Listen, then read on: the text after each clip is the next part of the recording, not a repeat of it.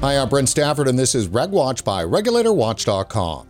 Nicotine, the drug every smoker and vapor craves for its unique and contradictory ability to provide increasing alertness or sense of relaxation, depending on the circumstance it is used.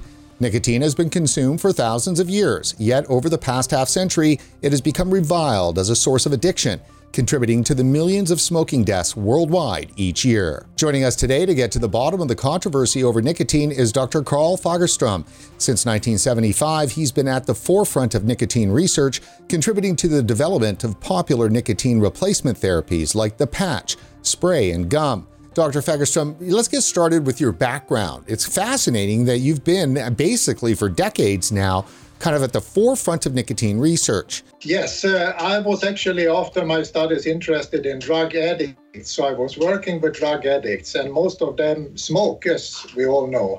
And we came to talk about smoking, and they said to me that it would be as difficult to give up the smoking, which I really would like to do, as to give up the drug, amphetamine or opium or whatever they were using.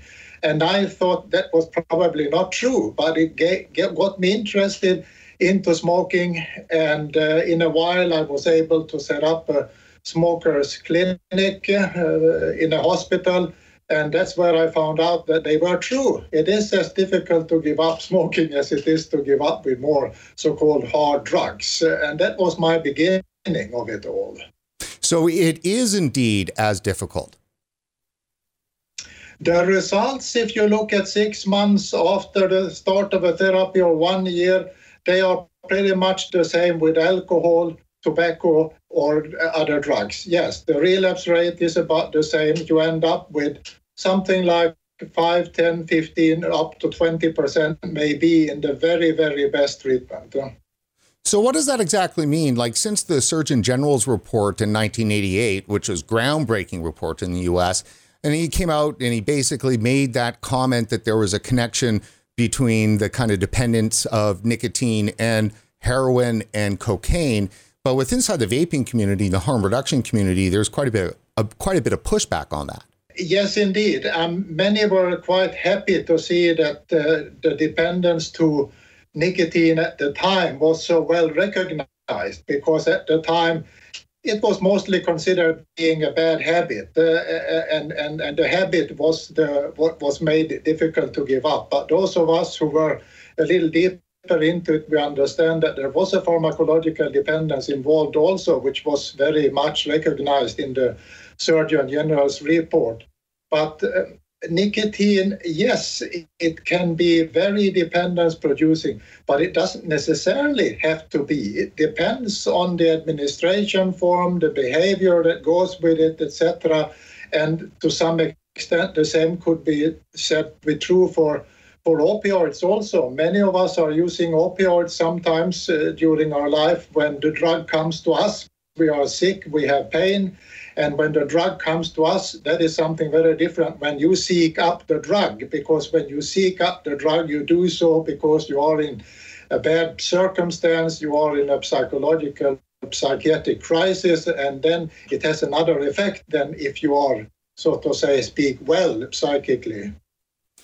So, Dr. Fagerström, one of the things that I was hoping to do today was destigmatize nicotine, but I think that's going to be a little bit more complicated now hearing as starting the show off with this. So let me ask you, with regards to nicotine, though, I mean, a lot of people believe that, say, for instance, heroin or cocaine, coming off the withdrawal symptoms, you know, you're shivering, your sweats, like life-threatening kinds of withdrawal. Is that the same then with nicotine? The acute withdrawal symptoms are much worse with opiates than with nicotine. But so then you might ask, so how can it be equally difficult then? The trouble is that with smoking, it has been at least socially approved and relatively normal. You have been smoking in most of the situations in your life. When you are a drug user, it's confined to much narrower environments. And drug users can tell that I have been off for a year, fine, no real problems. Then I came back to the block and the places where I used to take the drug, and I got this craving, this irresistible craving. But it's easier to avoid that with other drugs. But nicotine, you can't. You see people smoking, you feel the smell of smoking, and with the conditioned urges, there are much more situations where you can relapse. So that's answers the problem why it's about as difficult to give up. It doesn't necessarily have to be very dependence producing. It's like in the Andes, in the Southern America, you have had coca tea that has not been very dependence producing. A nicotine patch, I have never heard of anyone getting dependent to nicotine when it's given across the skin as with a patch. Also, the nicotine replacement formulations, nicotine gum, people are not using it long enough per day because it's not rewarding enough. The cigarette is quite another thing where after you inhale, you have the molecule in the brain after some 10, 15 seconds, and it goes much faster. And in order to get dependent on anything, you need a subjective effect. And the subjective effect will not be elicited unless you have a fast uptake, so the brain doesn't have the time to defend itself against the imbalance in the systems.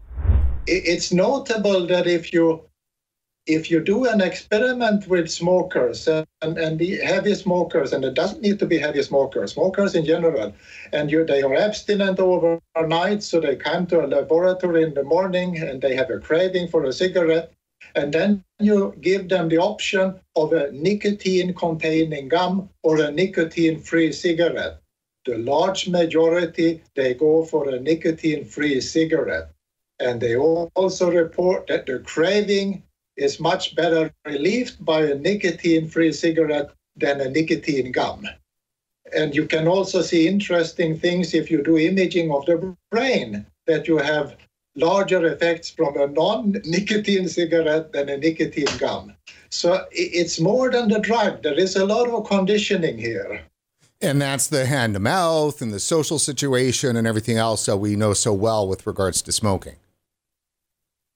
Absolutely. This is very, very important. The more behavior that goes with the nicotine, the more likely you are to be dependent. There are more behavior means more hooks, actually.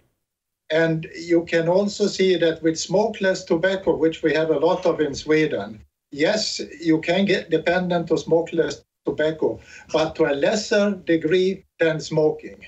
And nicotine replacement products, that is very unusual to get dependent on these, but you can. But then it's mostly mouth spray or nasal spray, which is a bit of a faster uptake than you have from lozenges and gums. How does vaping, electronic cigarettes, fit in the continuum there of nicotine use? Vaping is also not producing the same dependence as traditional cigarettes, but it's probably on the same level as smokeless tobacco, because again, nicotine is coming relatively quickly to the brain, but you do not have the same sensory effects of vaping in the mouth, in the upper respiratory tract. And nicotine in traditional cigarettes also have some reflex effects where they act on sensory neurons in the upper respiratory tract. So you have effects in the brain actually before it is possible to go to the brain with the blood circulation. Could you define for our audience what the term clean nicotine means? Clean nicotine to me means that it has been chemically refined and cleaned out of all other substances. So it's usually 99% just nicotine and 1% of other material that hasn't been able to be cleaned off. Often, vapors and those in the tobacco harm reduction community will rely on that label of clean nicotine as, a positive benefit around its use. Is that overestimating the safety?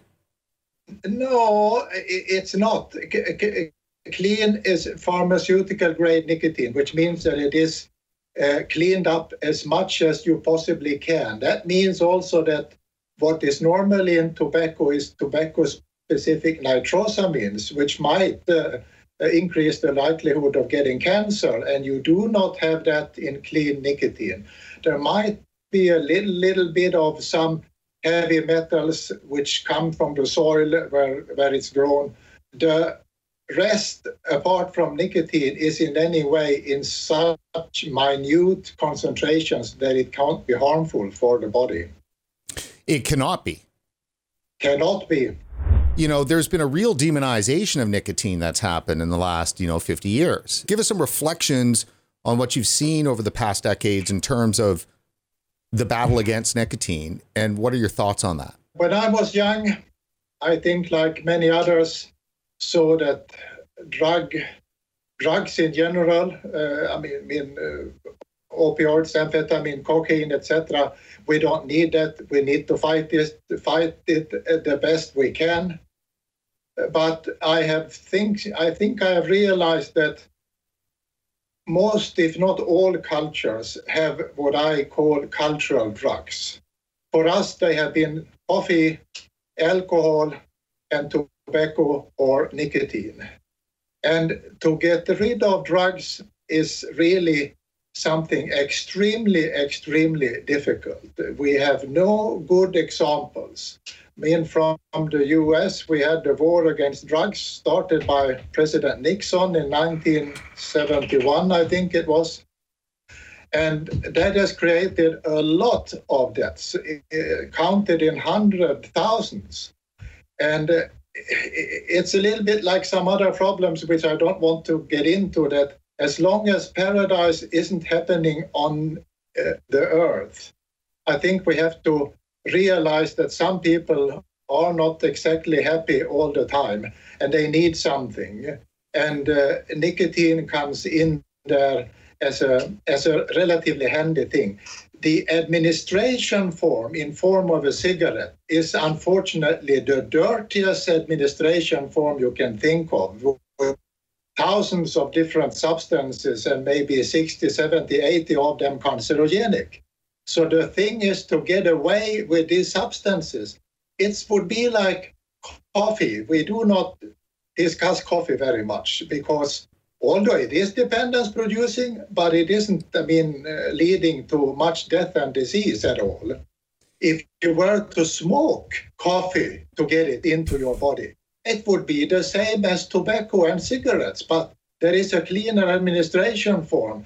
And if we can clean up the need for nicotine to give it in as clean nicotine as possible, I think nicotine would come relatively close to caffeine in terms of morbidity, mortality, and a burden on society, and be certainly much better than alcohol.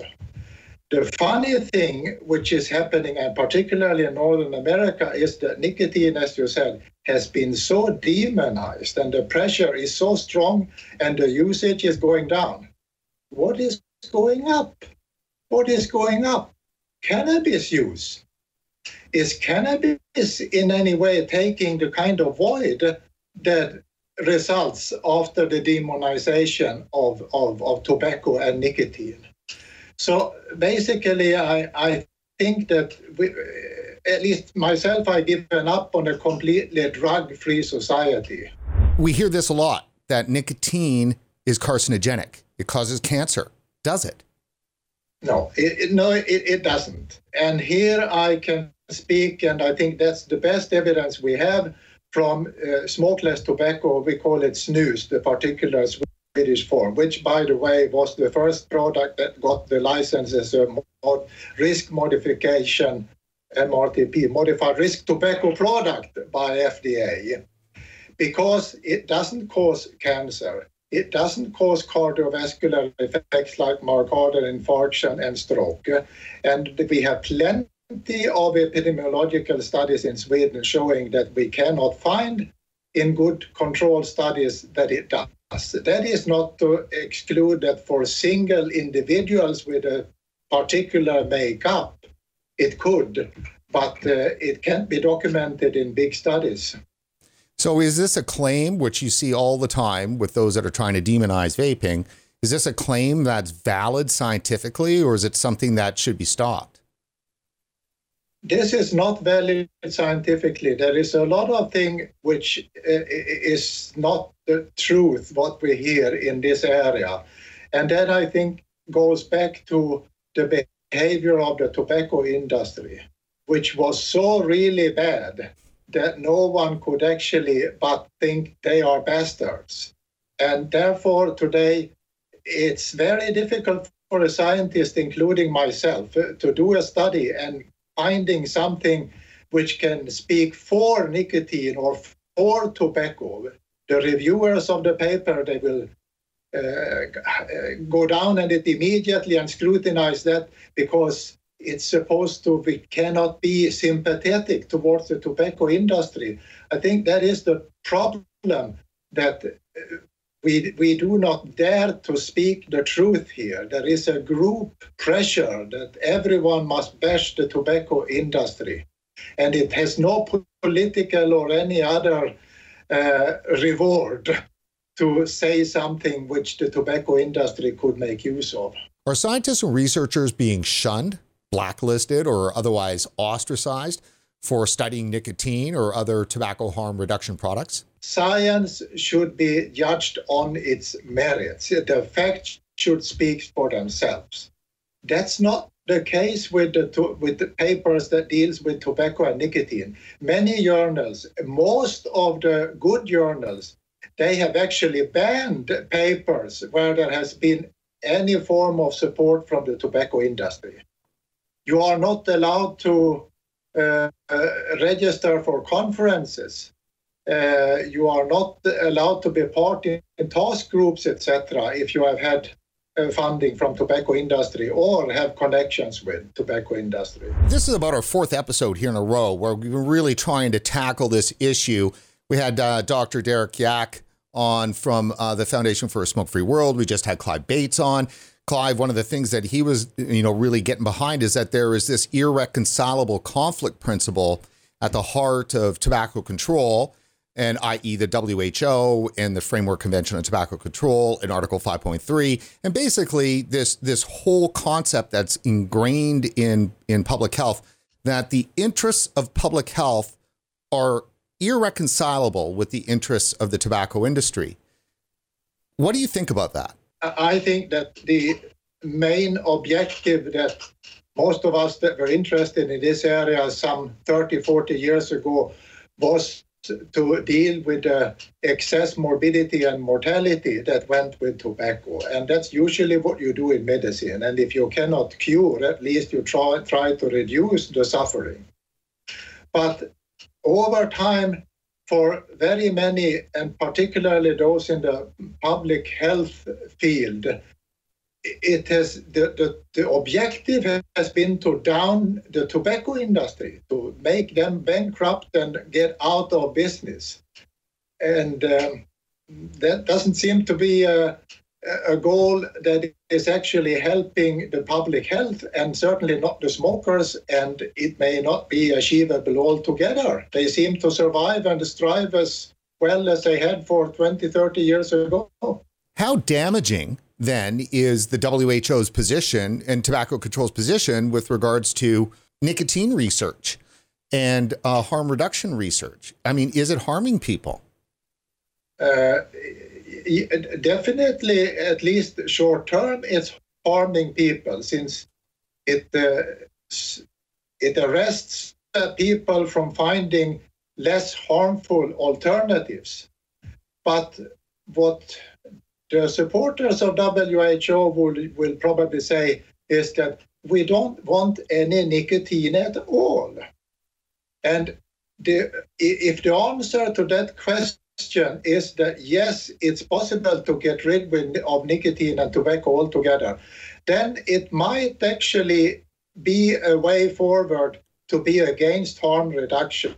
Because if harm reduction is carried out, there will be less pressure to get rid of the products. However, if the answer to question is that, no, I don't think we can get rid of tobacco and nicotine in all forms. Then it follows quite naturally that we have to give it in a safer way. Again, returning to coffee, in my youth, we boiled the coffee. I'm sure you at some time might have boiled coffee in Northern America also. Scientists found out that there were some acids creating with the boiling that were bad for the cardiovascular system. So we turned to filtering the coffee and using other ways of preparing it. The same is true for nicotine, but I think they have a over-optimistic belief in that we can get rid of this kind of drug altogether. Do they want to get rid of the drug because the drug in and of itself inherently has, the potential to do great harm? Or is it that it's so intrinsically linked to combustible tobacco that the only way to get rid of tobacco is to just get rid of nicotine and don't allow any nicotine use at all? Don't allow. With the hard drugs, we don't allow hard drugs. We still have hard drugs, and they serve as a base for organized crime, etc., etc. And if we were to ban all tobacco, there would be a black market, I'm sure, as with other drugs. Dr. Fagerstrom, one of the things that we hear often is that, of course, as you mentioned, the tobacco industry was pretty nefarious for a good long time. And this is what tobacco control was fighting. But yet now it seems almost that tobacco control is using the tobacco industry's playbook in which to fight against these less harmful alternatives. Unfortunately, yeah, I see it the same way. They concentrate on things that looks bad for the product, the industry. If they find something that could look the other way around, they don't attend to it, they forget it, or they hide it. And normally this would not work because you have reviewers that should scrutinize the papers.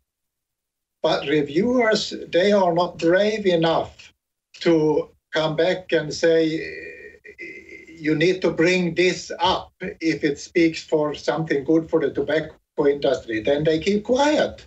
They maybe it's not, they are not aware of their reasoning either. It sits so deep in the backbone that now this is very sorry. I mean, I have been at meetings myself and been called up to stand up. Here we have the guy that say this and that good things about nicotine. I was elected chair of the Northern American Society for Research on Nicotine and Tobacco. And then at the inauguration, someone found out that I talked with Swedish Match, a company that manufactures the snus, so I had to decline. So this is the simple thing. This is how it works. Was it always like that, or has it gotten worse? No, it wasn't always like this. I think something around in the 90s it started, but it has escalated. The e-cigarettes is a telling story here also. When they started to come out, there was a curiosity and an openness to e-cigarettes and probably also an acceptance that they could be part of a harm reduction plan. Then the tobacco industry bought up the e-cigarette industry, and then people turned against e-cigarettes, which tells me that what they really are against, that is the tobacco industry. And unfortunately do not care for the masses that are using tobacco and particularly cigarettes. Basically what you're saying to me is that these researchers and the journals and the reviewers and just the infrastructure around tobacco control has placed politics or ideology over science. Yes, very much. That's a very, very good summary of it all. Yes, it's ideology. And it comes almost close to religious beliefs nowadays, unfortunately. Isn't science supposed to be shielded from ideology? Isn't that the whole point of the scientific method? Absolutely. But unfortunately, that's not the case here. Smoking is, of course, also a phenomenon that is everyone has seen, everyone can have an opinion on it. It's not about the sophisticated space physics or something which is impossible for people on the street to have an opinion on. So here, I have been a smoker myself. I know I had a sister been smoking. You are part of the debate in the society. It's easy to have an opinion, and the scientists which have studied this in a better degree, they don't have the normal advantage to a regular citizen like it would be in most other sciences. What we haven't been discussed here, but what I think is a major reason that more science, more data will not solve this problem is the lack of trust which there is between the more close to data-driven scientists and the public health advocates. There is a canyon of mistrust in between the two camps. And before the science will have any bearing, this cliff, this canyon of distrust must be mended in some way or another. And what I'm doing here and what you are doing, sending this out, I hope could at least a little bit contribute to bringing the two camps a little bit closer together, and that people will understand what is facts and what is belief and religion. So you're drawing a separation then between data-driven science and public health?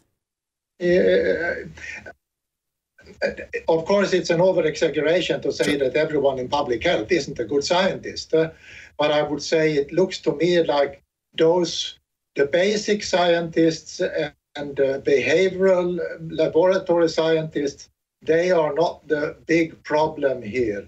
It is, actually, it's not so much the scientists as the anti-tobacco people without a scientific degree that still are very open to get into papers and becoming widely broadcasted.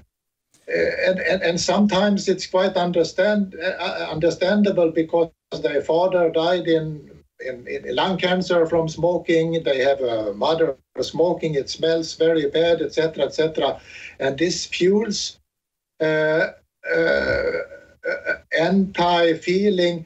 And what has happened also over the last 10 years or so is that there is funding. I mean, in almost every federal state now, you have positions for anti-tobacco people, so you could earn your living.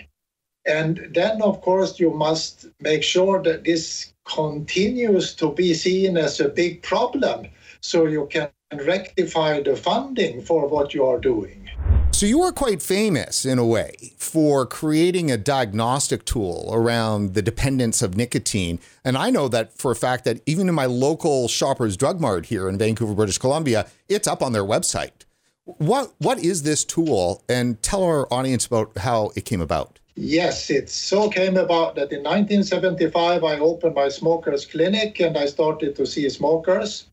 And at that time, we really thought that this was a bad habit and not much about the pharmacological dependence. However, I more or less immediately saw that this doesn't fit with being just a behavioral dependence. There must be a pharmacological dependence here. So therefore, I felt the need to diagnose the smokers according to how much is the pharmacological part playing out here compared to the behavioral part.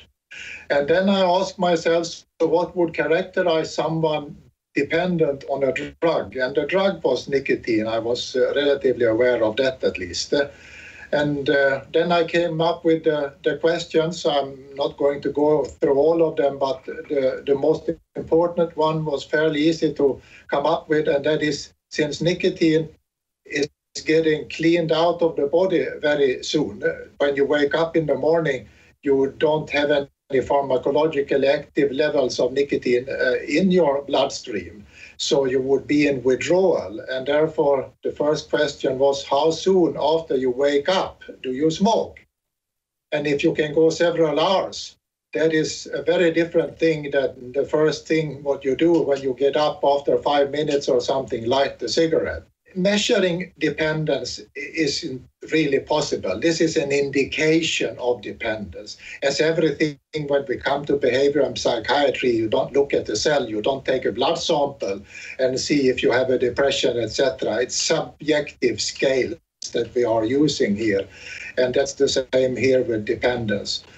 And if you know that someone is more heavily dependent, then you need, at that time also I was having access to nicotine replacement. The gum was the first product.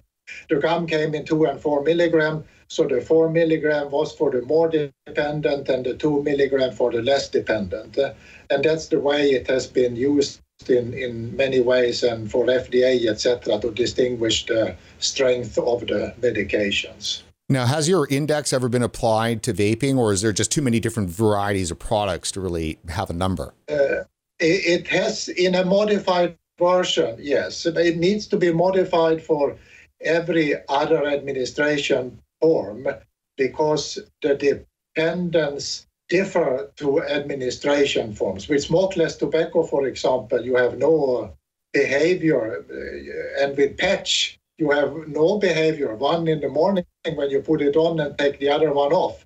So it can be used, but it has to be adapted to other forms of use. The dependence to electronic cigarette is not at the same degree as with traditional cigarettes. It seems to be a little less.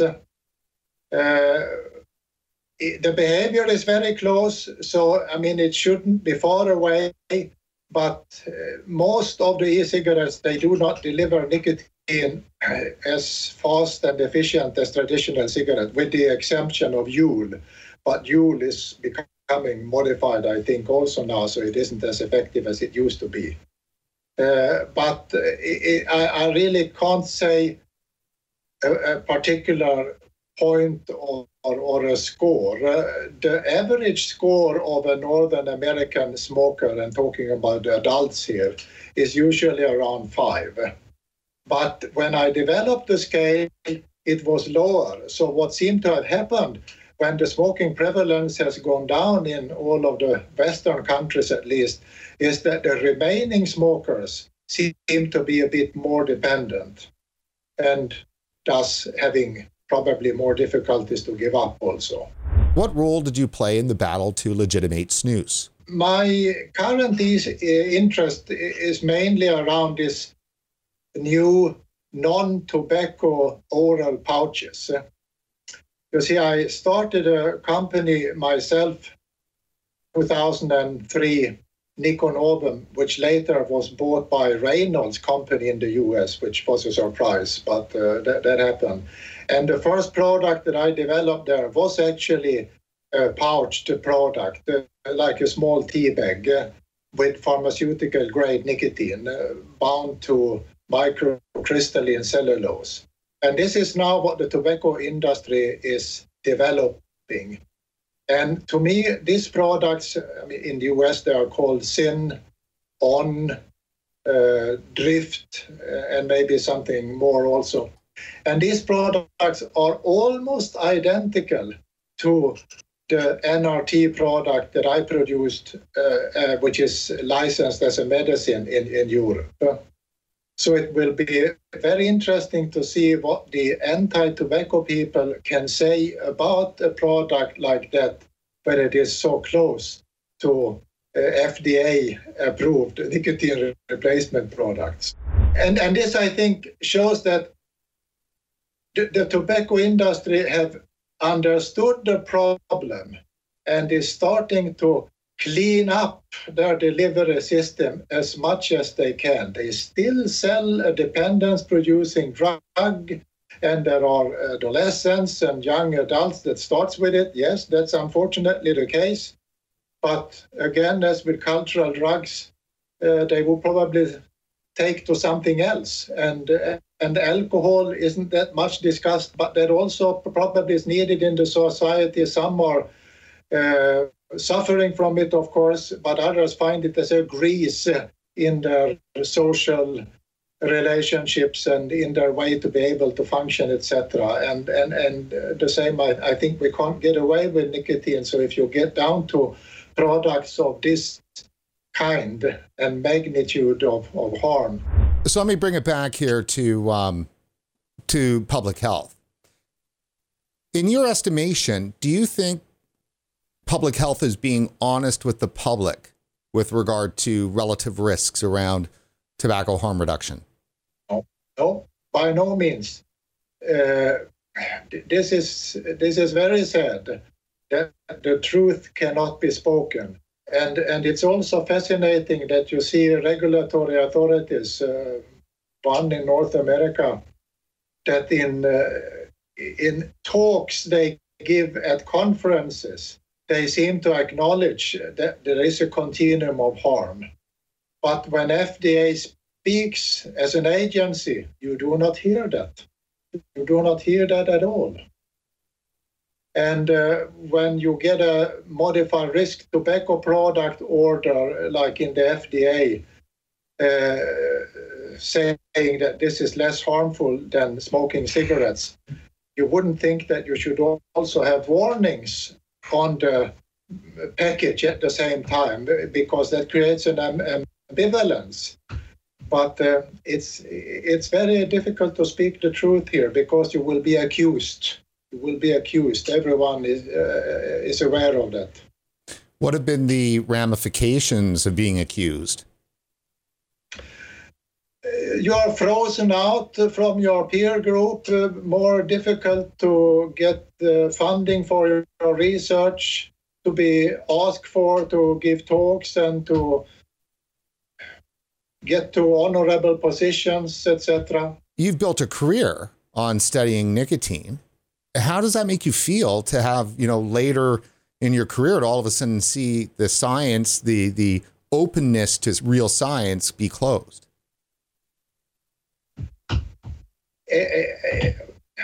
In the beginning of my career, it was possible to interact with, I would say, everyone interested in the area.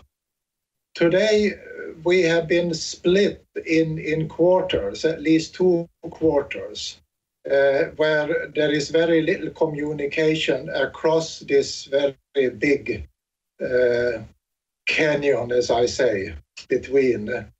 And that creates the distrust, which makes science go nowhere, because science isn't believed. It's believed to be manipulated and modified. And I wish I had a solution to put forward to this, but I don't. Would a solution start with, say, a modification at the World Health Organization with their approach towards tobacco harm reduction? That would be nice, but I mean, that's easier said than done. I mean, those who would like to speak are probably not invited to the meetings. I mean, these meetings are also closed. And I have, for example, never been asked to come to any of the meetings, even if dependence has been discussed, where I could consider myself as an expert. But my background isn't good enough for that. It's a soiled background. Yeah. It's interesting. The smokeless tobacco products, certainly have a lot of people really behind it. And the fact is that globally, while the problem in North America might be shoved to the corner, and some progress has certainly been made, it really is globally where the tobacco epidemic is really taking its toll. And aren't smokeless tobacco products actually a real boon to help fight that? It could be, but there are different smokeless tobaccos also.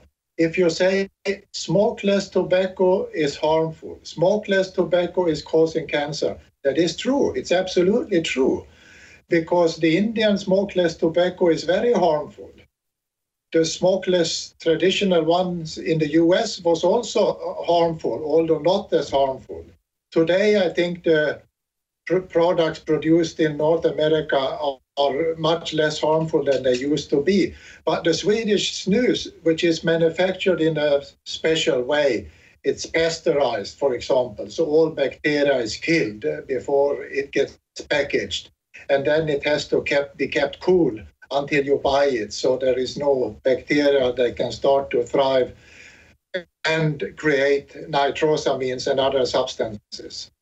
And why the reason that many of us can understand the harms from nicotine is simply the many epidemiological studies that we have done in Sweden on snus, which give the consumer as much nicotine as a cigarette smoker. And we do not see even mouth cancer. No, there is no increase in mouth cancer or any other cancer. We do not see any increase in, as I mentioned, myocardial infarction or stroke, the two most common. What can happen there, to be frank, is that if you anyway get a myocardial infarction, it can be a bit worse than if you hadn't been using snus. The problem with snus and all nicotine, that is during pregnancy. And there are a lot of things that a pregnant woman should be careful with, certainly alcohol and also actually caffeine. But nicotine does have a lot of risks from being preterm, both being lighter than normal, having some malfunctions like split lip or whatever, I don't get to the name now. But that's the main problem, apart from addiction that you have. But addiction, yes, certainly it is not the same as complete health. You have a loss of control. But if a product that creates addiction, like caffeine, is not seen as harmful, the addiction capacity or feature also becomes more handleable, I think. And if you could get away from cigarettes, as much as there is a continuum of harm, there is a continuum of dependence also, with cigarettes in one end and the nicotine patch in the other end. And then you have heat but not burn products, e-cigarettes, smokeless tobacco, nicotine replacement formulations, and a patch in the very end. Now, Dr. Fagerström, one of the things that I've often enjoyed saying on our show is that, hey, I've got a mild nicotine habit and I'm happy with it. Is there anything wrong with a mild nicotine habit? It's hard to say that I would have no problems with a nicotine habit. If we have nicotine in a form which is the least possible harmful, the people that are selecting themselves for using that product, they might have some problems. And today, with the low smoking prevalence, you can be sure that at least 50% of them have some psychiatric problems. And hadn't they had the possibility to use nicotine, maybe then they have had used something else, which has been more disturbing for themselves and the society. So that's what I would like to say. So I've got here on the lower third of our screen down here, it says destigmatized. Do I need to change the title of this piece or have we done some destigmatization? No, we do need to destigmatize it. We absolutely do. The prevailing information from society as such, from groups particularly and especially interested in this area, they are not speaking the truth. They are exaggerating and being untruthful. And all I want, that is, speak the truth, nothing but the truth. And in this case, I think it's also destigmatizing because it has been stigmatized so much, so part of that need to be going out for the good of many individuals and public health.